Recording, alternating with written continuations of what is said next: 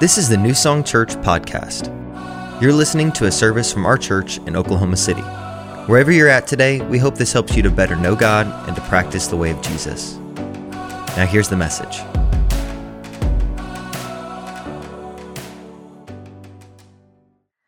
Well, I'm glad that you survived the snowstorm of 2024. That you're here, and I'm excited that you're here. I'm more excited that Jesus is here. And I believe he wants to do some stuff tonight. I believe that as I've been worshiping tonight, I just get a sense that we have ministered well unto the Lord over the past few days. We have loved him well. And I know the nature of God. I've seen it throughout my life. He is a good giver.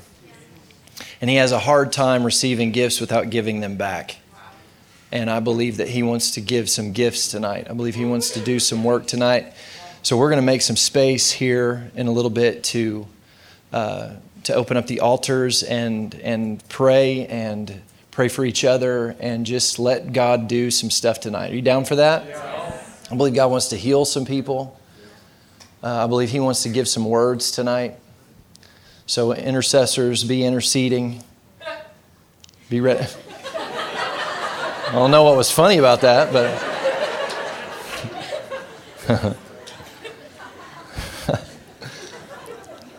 But be ready to receive, because I believe God wants to love on you tonight. Let's just pray. Lord, we love you. We're so grateful for what you've done over the past few days. Grateful for the impartation that's taken place. And we just center our attention on you once again. We say that we do all of this for you because you are worthy of praise and worthy of glory and worthy of honor. You're so worthy. You've been so good. So good. Lord, I just thank you. I thank you for how faithful you have been to me throughout my entire life. Lord, you've been so good to every one of us. Thank you for the cross. Jesus, thank you for the cross. We remember it right now. We remember the work that you did to bring about our salvation, to free us from our sins, to bring us into covenant, to make us sons and daughters,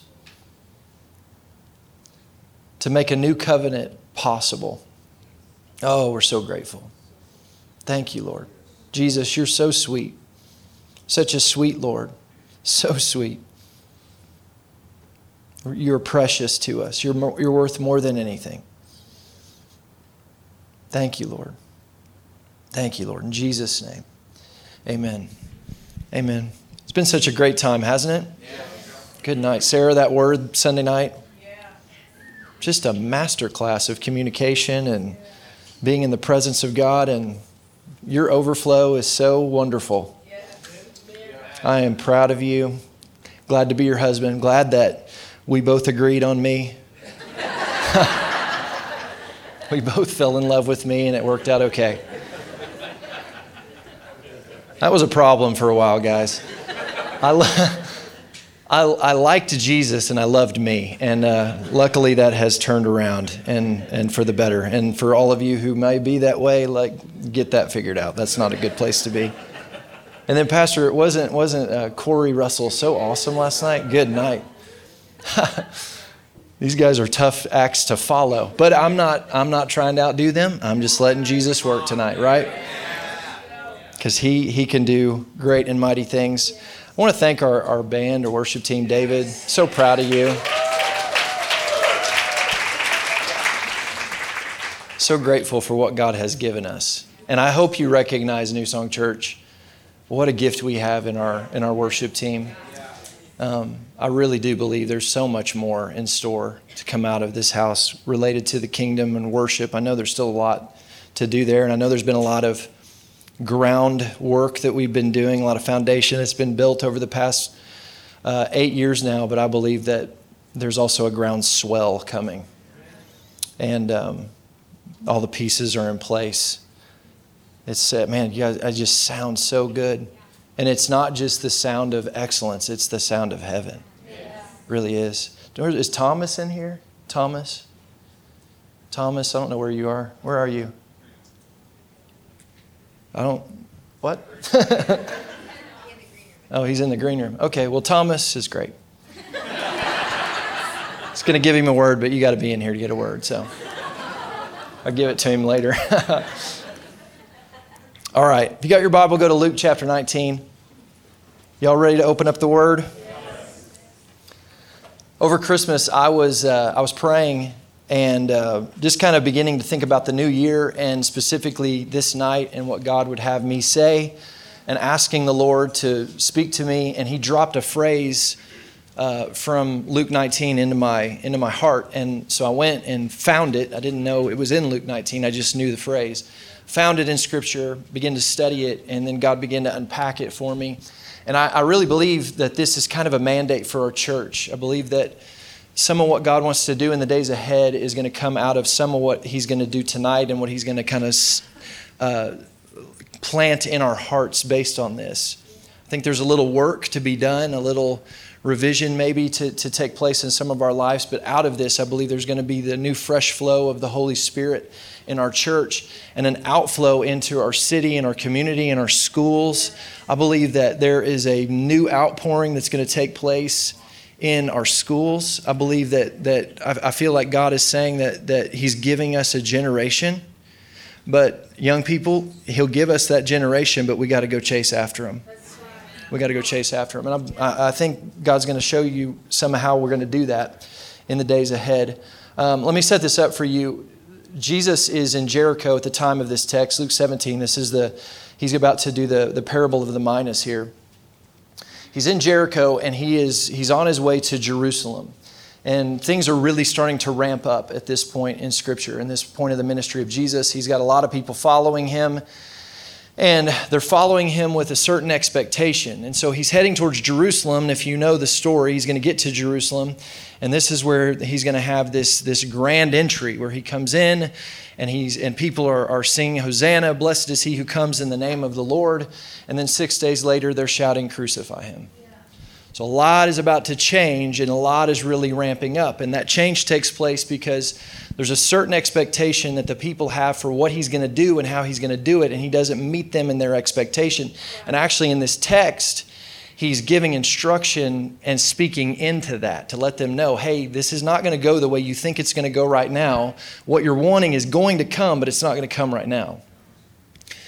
And so Luke 19, starting in verse 11, He has just had the whole Zacchaeus encounter, the wee little man. You guys remember him? And then out of that, he says, he makes this statement. He says, I have come to seek and save the lost. And then he says this on the tail end of that. Now, as they heard these things, He spoke another parable. And then it tells us why right here. Because He was near Jerusalem and because they thought, somebody say they thought. They thought, so they had an expectation that the kingdom of God would appear immediately. Now, if you've been paying attention to the ministry of Jesus, He's been talking about the kingdom, and He's been talking about how it is a kingdom now. Like it is here, it is on the scene.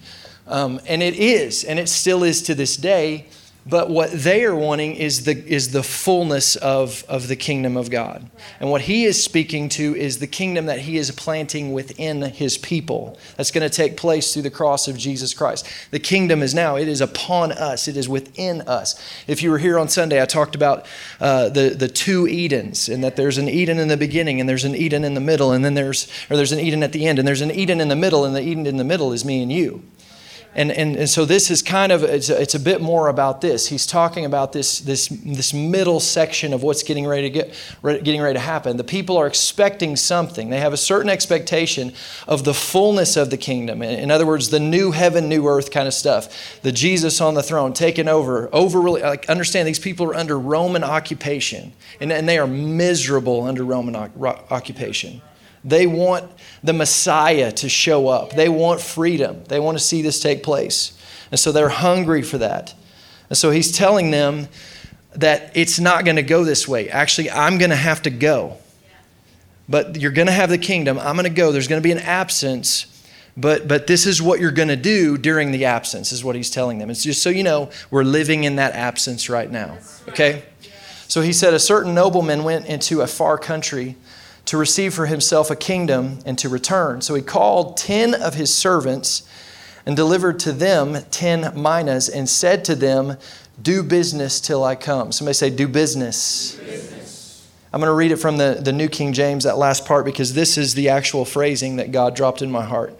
Occupy till I come. Yes. Somebody say, occupy. So we find ourselves today living in the space between this kingdom. The kingdom is now. It is on the scene. It's not the fullness of the kingdom, but the kingdom is here. And we find ourselves in this place waiting for the return of our Savior. And Jesus is coming back. I believe he's coming back soon. But until then, we are called to occupy. To occupy until he comes. And so that's what I want to talk to you tonight about, is what it means to occupy. Say it again like you mean it. Occupy. Occupy.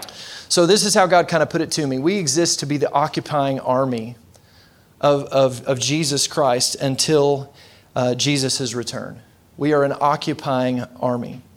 So something you need to understand as I lean into this idea of what it means to be the occupying army is you have to first of all understand that we're not here as the occupying army. The goal is not that we win the victory. The goal is that we enforce the victory that's already been won. We're not here to win a victory. The victory has been won. Jesus has already defeated everything that needed to be defeated. The victory's been won. It's already finished. That's why when Jesus is hanging on the cross, he doesn't say, guys, it's almost done. Guys, I'm just getting started here. Just hang on with me. He doesn't say that. He says it is finished, right? The work, the victory has already been accomplished. Jesus won the victory. So as the saying goes, we're not fighting for victory. We're fighting from victory, right? But understand this, there's still a fight to be fought. And we are called to be this occupying army in this absence period between Jesus when he was here and when he will return, to occupy until he comes, to do business till he comes. And this is important because where we don't do business, where we don't occupy, that's where the enemy will take up refuge. If you guys remember in 2001, we went to war with Afghanistan to fight against and war against the Taliban.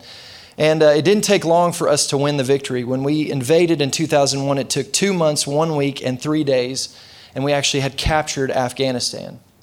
And from that point on, for 20 years, we had an army in Afghanistan as an occupying army. That army from that day forward was not there to win the victory. The victory had already been won.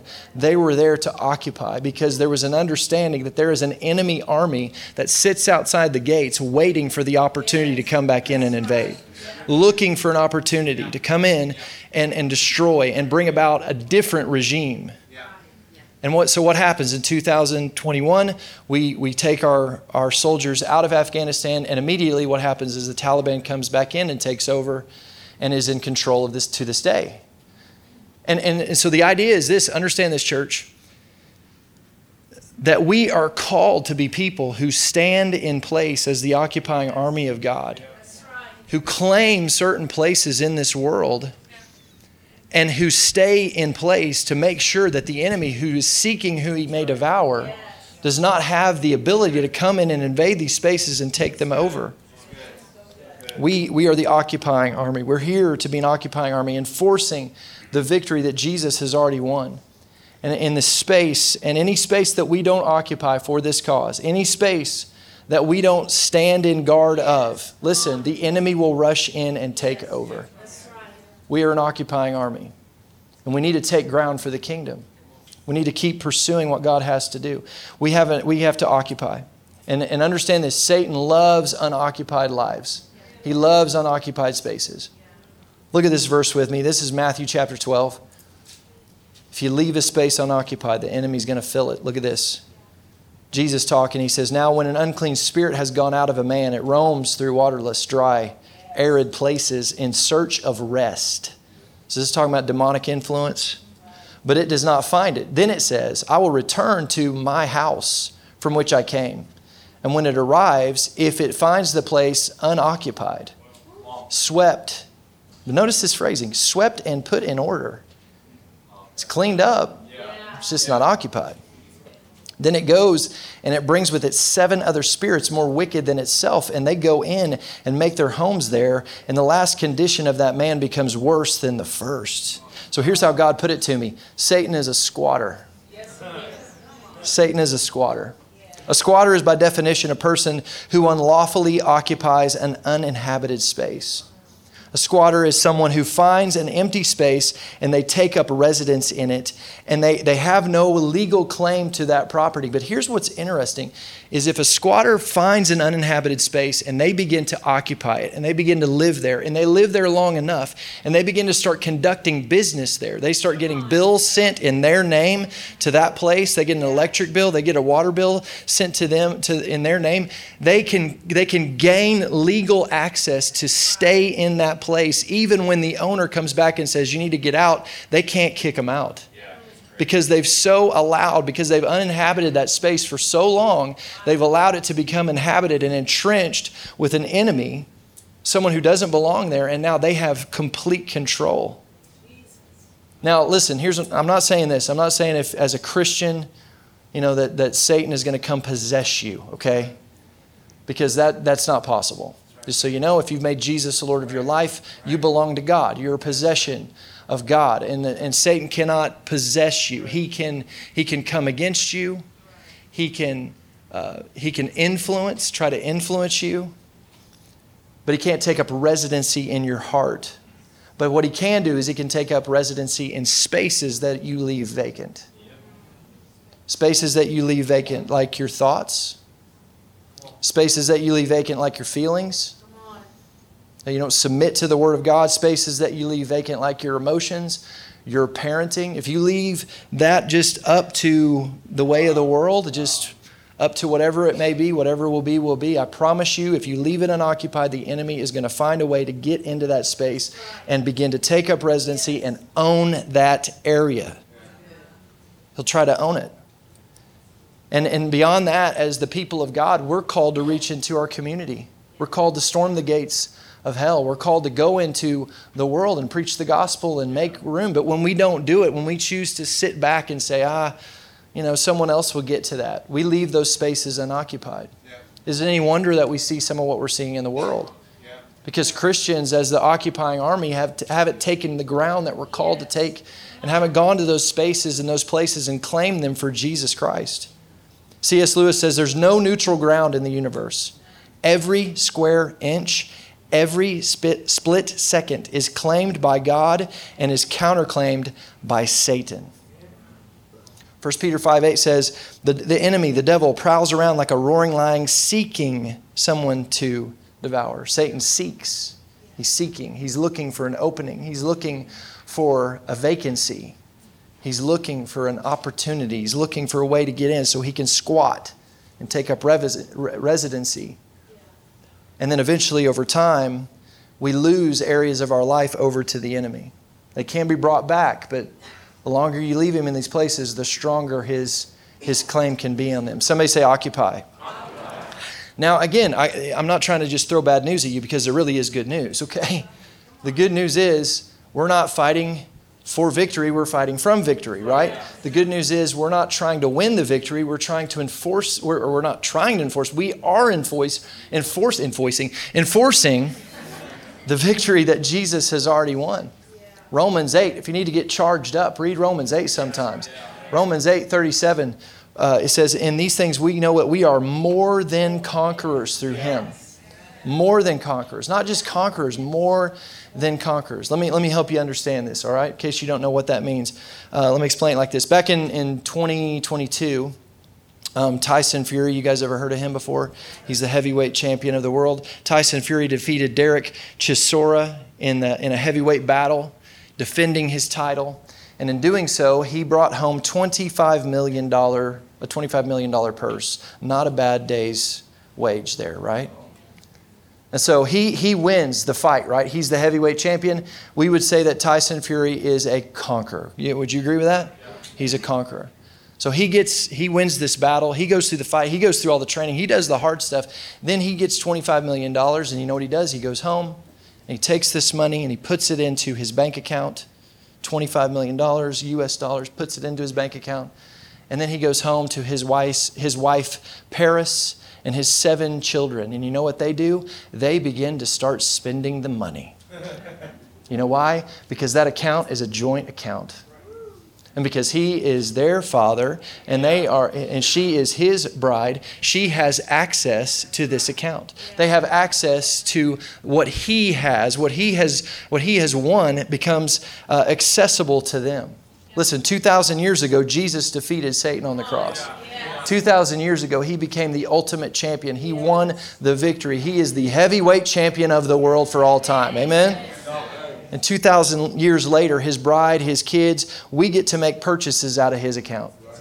Because this title holder, the champion, has given us joint access to his account. Charles Spurgeon says, as joint heirs with Christ, we not only share in his triumph, but we also draw from his infinite resources to live victorious lives. Look at your neighbor and say, hey, I'm more than a conqueror. Now look at the other person and act like you actually mean it this time and say, I am more than a conqueror. That was the most pathetic, I'm more than a conqueror. It's night 3 o'clock, I'm tired, but I'm still a conqueror.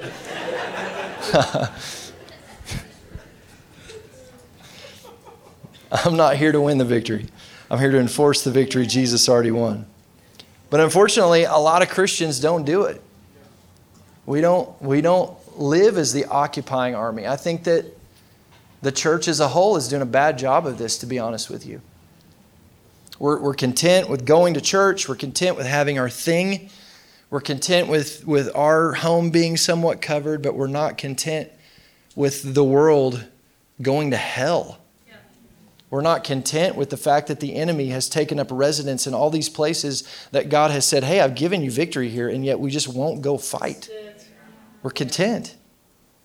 And there's 3 main things I think that we do is we're unoccupied because one of the things we do is we're vacant.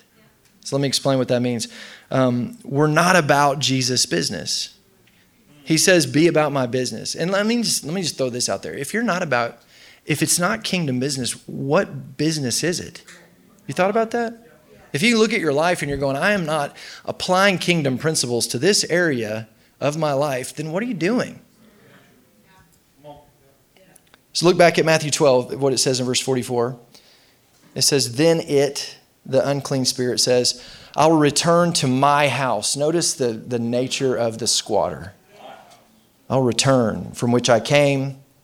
And when it arrives, if it finds the place unoccupied, swept and put in order. Think about that. Unoccupied. So it's empty, but it is swept and put in order.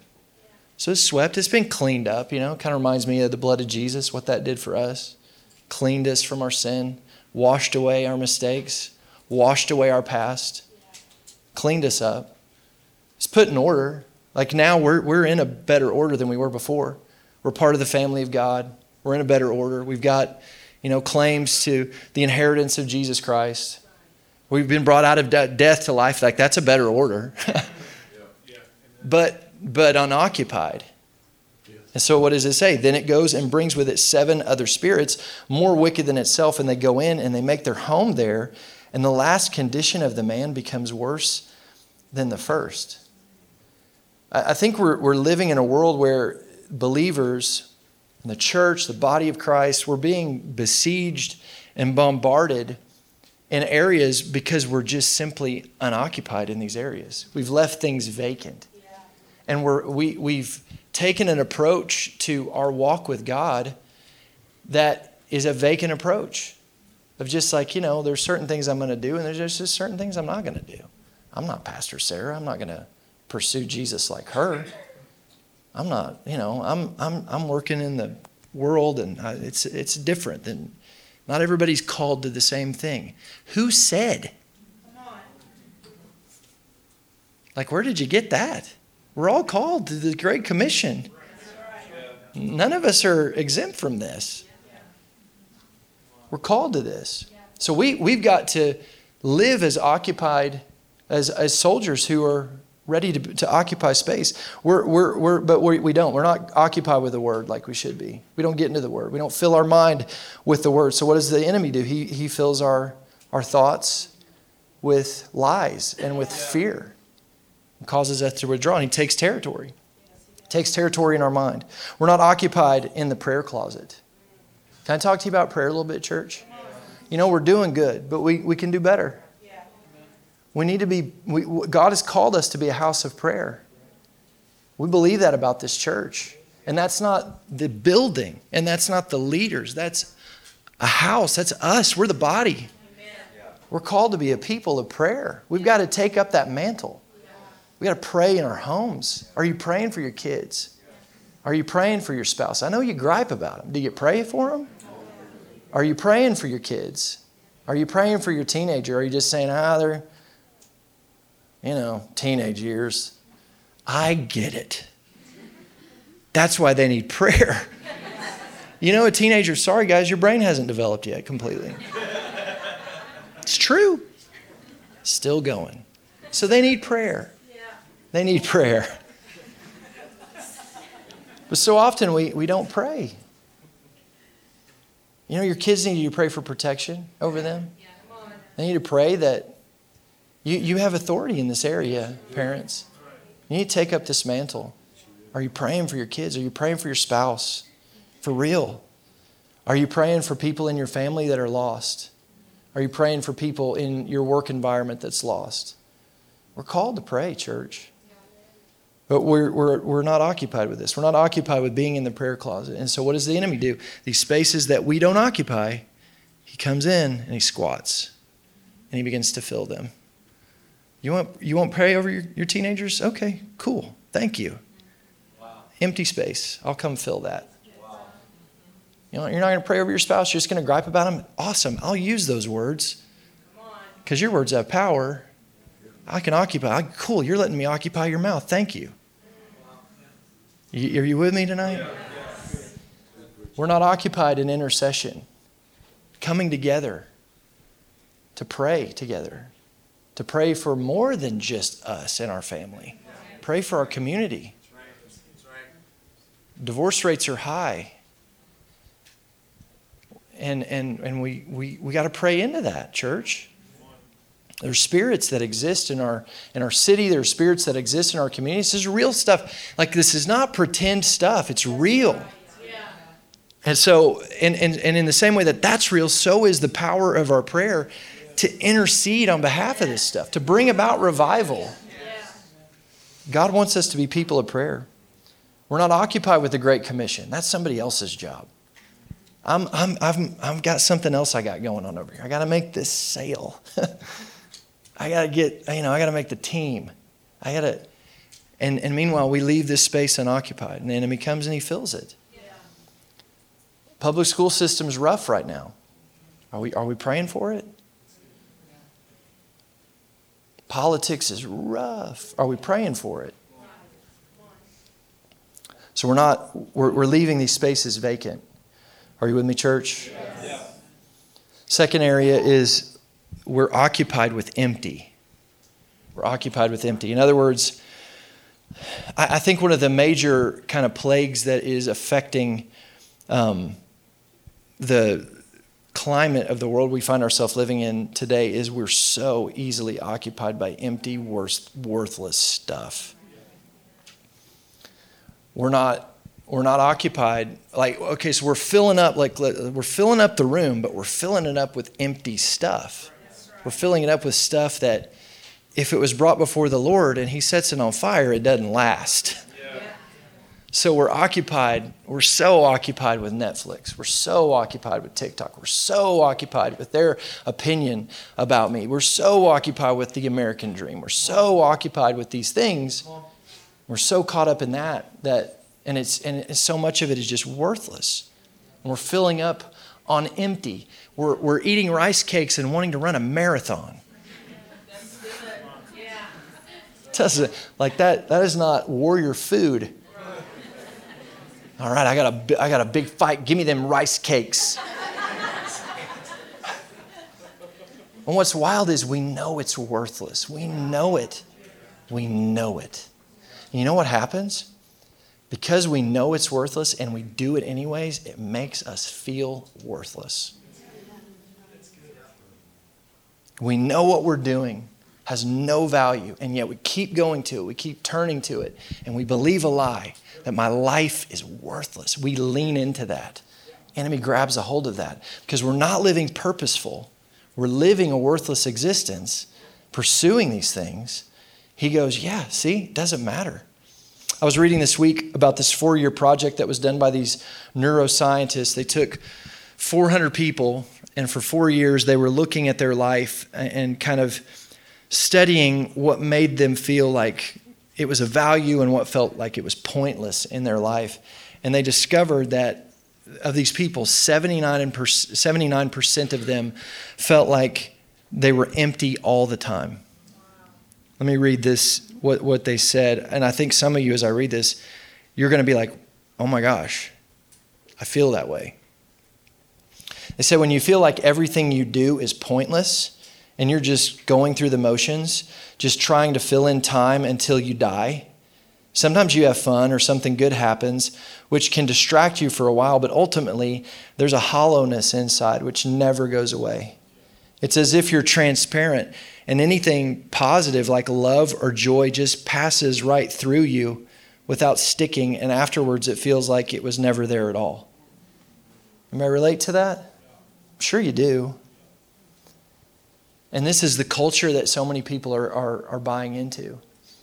And the enemy, what he's doing is he's grabbing us in this area that's so valuable. You know, the number one commodity in the world right now, you know what it is? It's not gold, it's not silver, it's not Bitcoin or some other online currency. You know what it is? Attention. Attention is what any business that's trying to do, like be wealthy and do well. They say they're in pursuit of money, but what they're really in pursuit of is attention, because they recognize if they can get your attention, then they can get a hold of your wallet. So they're seeking after your attention. And this is interesting. According to attention economics, the surplus of information has turned user attention into an even more scarce and valuable commodity. So because we have such low attention spans, less than that of a goldfish now, it's caused our attention to be such a valuable commodity because it's so scarce, it's so hard to come by. But the idea is that Satan recognizes if I can get your attention, I can get you. And he's been running this place since the beginning. This is what he did in the Garden of Eden with Adam and Eve. Genesis 3 verse 6, the woman looked, he got her attention. Looked at the fruit on the tree, she saw, he got her attention. That it would be good to eat and it was beautiful to look at, he got her attention. So he captures Adam and Eve's attention, he gets a hold of their attention, and then he leads them into captivity. Verse 7, then the eyes of the two of them were opened. Sadly, the eyes of so many people have been opened to things that we were never intended to see. We were never intended to have our eyes focused on. But our eyes have become desensitized through these things. We've seen things, we've looked at things, we've continued to look at things, and they've been open to some wrong stuff. And we've been captured by our eyes. So it was so beautiful and I had some of this written, but what Corey took us through last night, I hope that you received of that. Yeah. Surrendering your eyes over to the Lord. Matthew 6, Jesus says that, verse 23, but if your eyes are unhealthy, your whole body will be full of darkness. Yeah. So we get occupied with empty stuff, and the enemy just he causes us to feel this empty existence, this unworthy life. And for some of you, I really believe that over the next 21 days, you're going to find some deliverance in some unsubscribe buttons and like some honest conversations with some people where you say, hey, this has got a hold of me more than I've been willing to admit it. There's some freedom in some of that. You guys with me? Yes. So we got to occupy so we don't get occupied with the wrong stuff. Here's the third thing. We're unoccupied because we're occupied with off. We're occupied with off, not the bug spray. We're occupied with kind of like God stuff, but not quite a God way. Or in other words, we're occupied with forms of godliness. 2 Timothy talking about the last days. It says there'll be perilous times. It says, begins to list all these issues. I want you to notice the first one, though. This know also that in the last days perilous times shall come, for men shall be lovers of their own self. Hold on to that. Highlight that. Circle that, because a lot stems from that. Covetous, boasters, proud, blasphemers, disobedient to parents, unthankful, unholy, without natural affections, truce breakers, false accusers, incontent, fierce, despisers of those that are good, traitors, heady, high-minded, lovers of pleasure more than lovers of God. Doesn't this, are any of you going, man, that's not happening yet? It's like, yeah, check. Number 5, verse 5, having a form of godliness but denying the power thereof, from such turn away. That last verse has always been, growing up in charismatic churches, and that last verse was always kind of used as like, these churches over here, they don't get it like we do. They don't worship, and they don't lay hands and pray in tongues, and they don't do these kind of things. But what if it's more than that?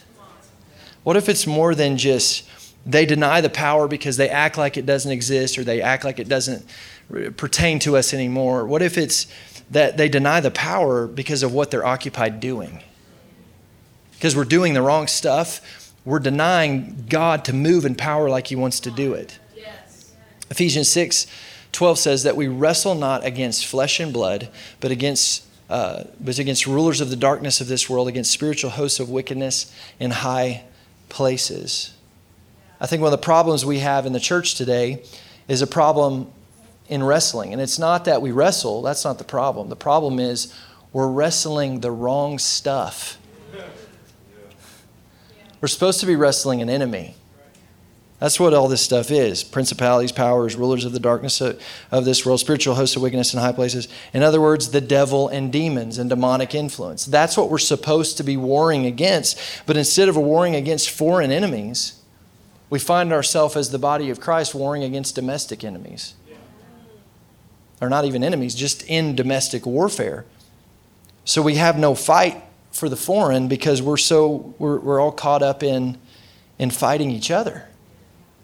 We're denying the power of God against the real enemy because we've made our spouse the enemy. We've made our boss the enemy. We've made that girl at students the enemy. We've made that boy on the team the enemy. We've made fill in the blank person the enemy. And so often like we're warring against our own body. Like we're the body of Christ, and we're just caught up in hitting ourselves. I don't like the way my shoulder's acting today. That's ticking me off. This finger, what's the deal? Like we're fighting our own body. And because of this, all of our energy is spent on the body. We're not even touching the outside world. Now people sometimes coming up and they're like, hey man, the devil is just really getting after me. No, he's not. Your rebellion is getting after you. Devil doesn't have to mess with you yet. You're so caught up in you. He's just like, yeah, you're doing a great job. Keep going. We're supposed to be fighting powers, but we end up fighting partners. We're supposed to be fighting an enemy outside, and we're just infighting. We're so busy fighting against ourselves, there's no energy to fight against the body. So we're occupied with wrestling, but we're wrestling our brothers and sisters more than we're wrestling the enemy. And in the process of doing that, we're surrendering over all this territory to the enemy because we're fighting on the wrong battlefield. So I hope you're understanding what I'm saying, because Satan loves unoccupied spaces.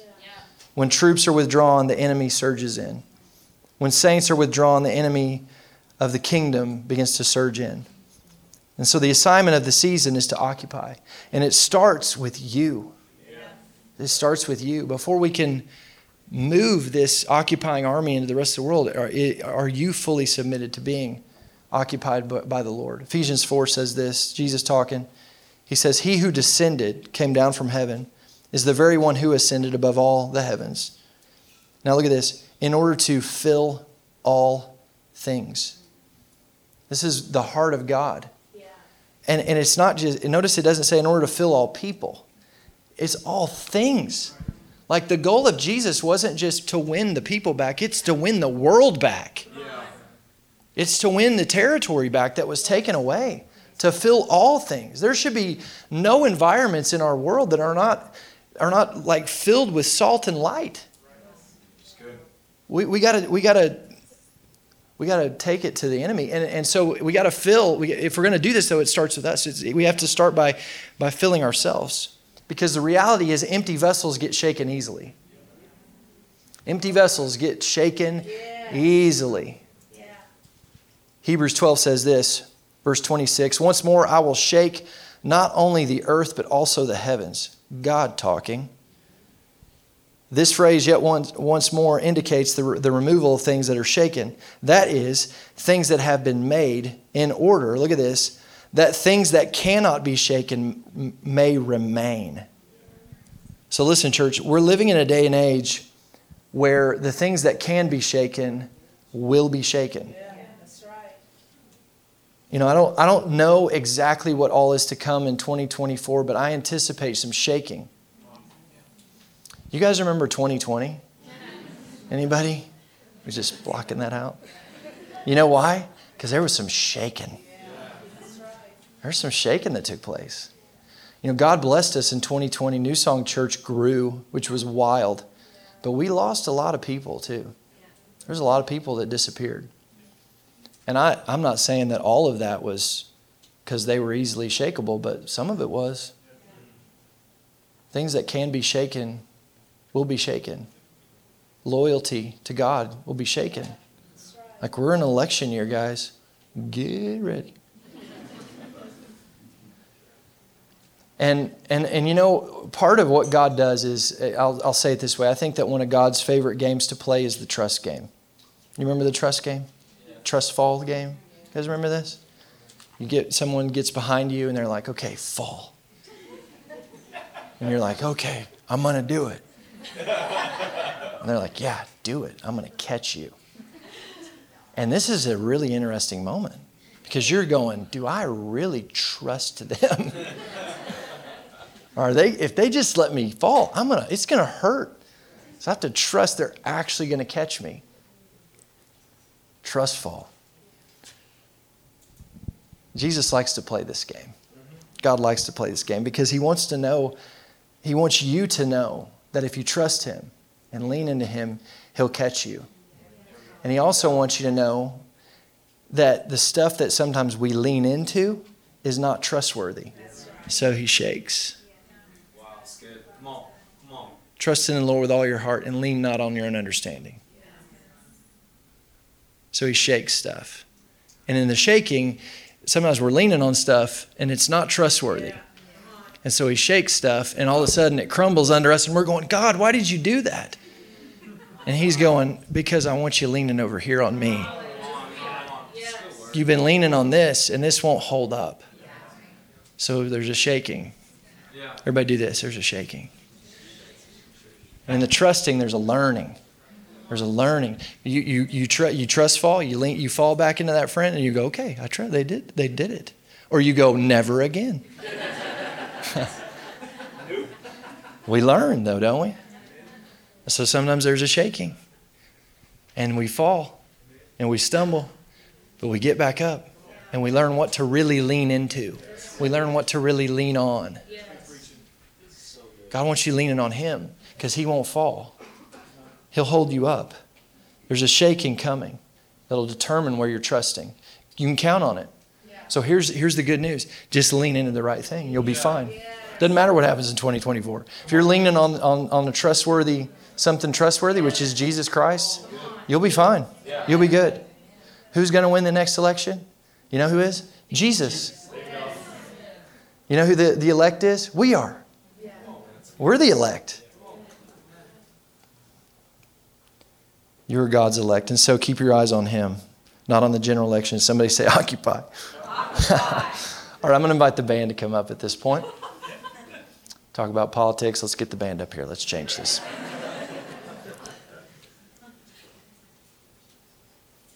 God is looking for people who will rise up and occupy, who will stand. Ephesians 6:14, after you've done everything to stand, stand. After you've done everything to stand, stand. Exodus 14, Moses says, stand firm and see the salvation of God. Listen, church, this world, this generation, where you work, your family, your home, your school, they need an occupying army. They need someone to go in there and stand and say, there's a new regime in town. So how do we stand? How do we stand? Well, here's something interesting. If you really start to look at this kingdom that Jesus lays out, you're going to discover something interesting about it. It is very upside down. It's very upside down. The way he created it and the way he speaks to it. It's why Jesus uses so many of the parables that he uses, because he was trying to get people's mind wrapped around what he was really doing. But his kingdom, some of the kingdom principles Jesus lays out, you think about them, you look at them, it's like, this is opposite. It's like opposite day all the time in the kingdom. It's wild. To become a leader, got to be a servant. It's upside down. A little different than what we might think, a little different than what the world would say. To truly live, you got to die. It's a little different than what the world would say, isn't it? Yes. Isn't it, church? Nod your head if you're with me.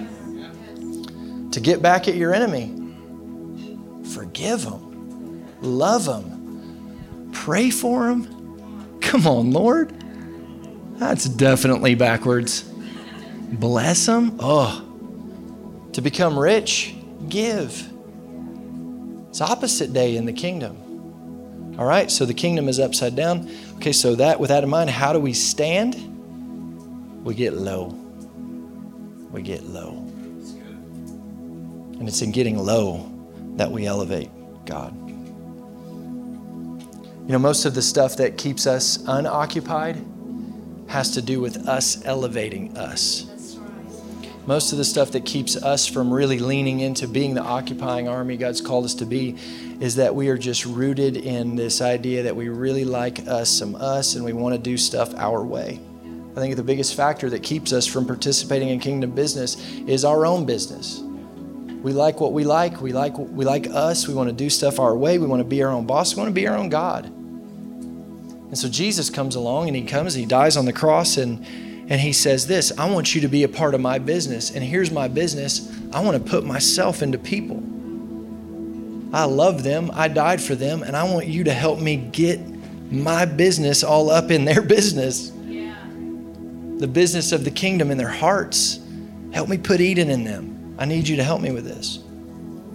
In Luke 19, before Jesus goes into this parable of the minas, he talks about what kingdom business looks like. He says in verse 10, the Son of Man came to seek and save the lost.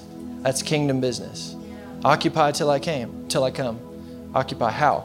I need you to be about this business. How do you be about that business? You get low. You get low. You remember John the Baptist? Do you anybody? He was here last night speaking at New Song.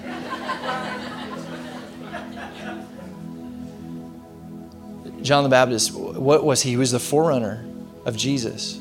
He came to elevate Jesus. And what does he say? He says, I must decrease so he can increase. John Ortberg says this, the Christian life is a constant invitation to let Christ occupy more and more of our hearts. John 3:30 challenges us to willingly decrease in self-occupation, making room for divine occupation in our lives. There's a divine occupation where God comes to rest on your heart, rest on your life. And now, through your life, he begins to start touching people. They start having encounters with God through you. They don't even know what's happening, but it's just the love of God on display in a life. Watchman Nee says this, great name. I mean, we need a cat named Watchman Nee. Our girls have been talking about getting a cat lately. It's freaking us out. They come to me and they're like, Dad, we want a cat. And I'm just like, you look like my wife and you're little and you can have a cat. And then Sarah's like, no, we're not getting a cat. So I don't know what's happening.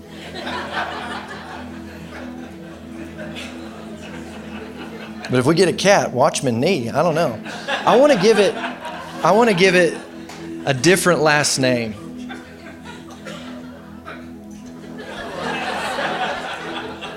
kind of gives it a story, you know? Knee. Anyway, he says this. John 3:30. He says, John 3:30 reveals the divine principle of humility, choosing the lowly position. Somebody say low. Decreasing in self so that God can occupy the highest places in our heart. It's in this lowliness that his glory is magnified. Occupy. Our city needs us to occupy. Our schools need us to occupy. Our homes need us to occupy. Our jobs, our work environments need us to occupy. Your kids need you to occupy. Our communities need us to occupy. There's an enemy, and he's seeking who he can devour. And he's squatting, and he needs to be dethroned because the victory's already ours. We already won. It's already been won through Jesus Christ, but we've got to step in. This story, and I'm gonna place this before you, and I want you to pray about this. This is something, if you're taking notes, I want you to write this down. In this story, it talks about 10 minas, and it's like these gifts, 10 gifts that he gives to these guys. And as I was thinking about that today, I believe this. I believe the Holy Spirit was kind of saying, I think every person in here, there's 10 areas in our life through which God wants to occupy through us. And my encouragement to you, I'm not going to tell you what those are because I don't know what those are for you. I think they're going to be different for every person. They're going to be people. I think there's some that we have in common. There's our finances that can be used to occupy, to build the kingdom.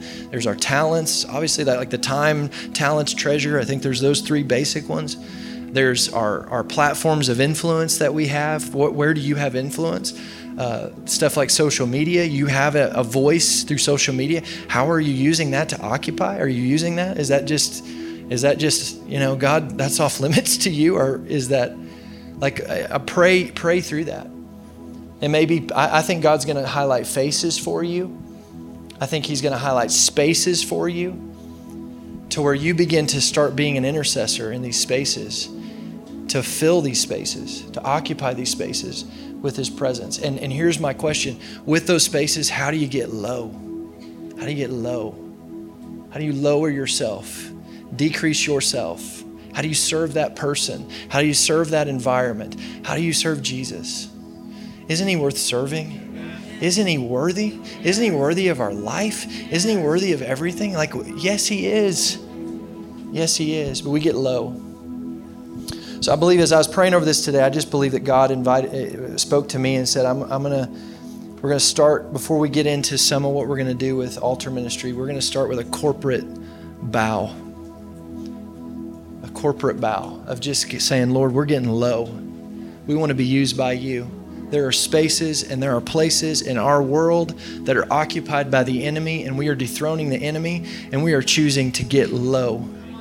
To get low. I'm just seeing that idea of like the knight, and he's getting low, and he's being like that thing. I don't know what this is called, but this thing here where they're like knighting him, I guess, right? Like there's like an authority there, a power there. Like, get low. Let's get low. Get low. Okay? Would you stand up? And if you want to bow, you can. But we're actually going to go into a moment of worship here. And in this song, we're going to magnify the Lord. And you're going to be invited to low. Thank you, Jesus. Thank you, Jesus. We thank you, Lord, for what you have ahead for our church this year, for what you have ahead for this house this year, for what you have ahead for each individual in this room. Lord, I believe this is a mandate for our church, and I believe that there is more lives to be reached, more hearts to be won, more victories to be brought home. Lord, there are spaces and places that the enemy is squatting in. I pray by the power of the Holy Spirit that you would begin to speak to hearts right now. Just ask the Holy Spirit right there. Just, Holy Spirit, what's unoccupied? What's occupied with empty? What's occupied with off? Where, Lord, am I missing it here? You gave us a mandate. Do business. Do business. We want to be about your kingdom business. We want to be about your kingdom call. We want to occupy till you come. We know you're coming again. We worship you, Lord. We bow down. We choose to bow down. We choose, Lord, to bow down. We bow down our hearts. We bow down our lives. We choose to do this and say, we get low so that you can be lifted high. You're the only one that's worthy. We get low. We get low. Make us like John the Baptist. We must increase, or we must decrease so that you can increase. We want you to increase, Lord. We want to see you increase in our city. We want to see your power increase in our city. We want to see healing increase in our city. We get low. Lord, show us where we can get low. Thank you, Lord.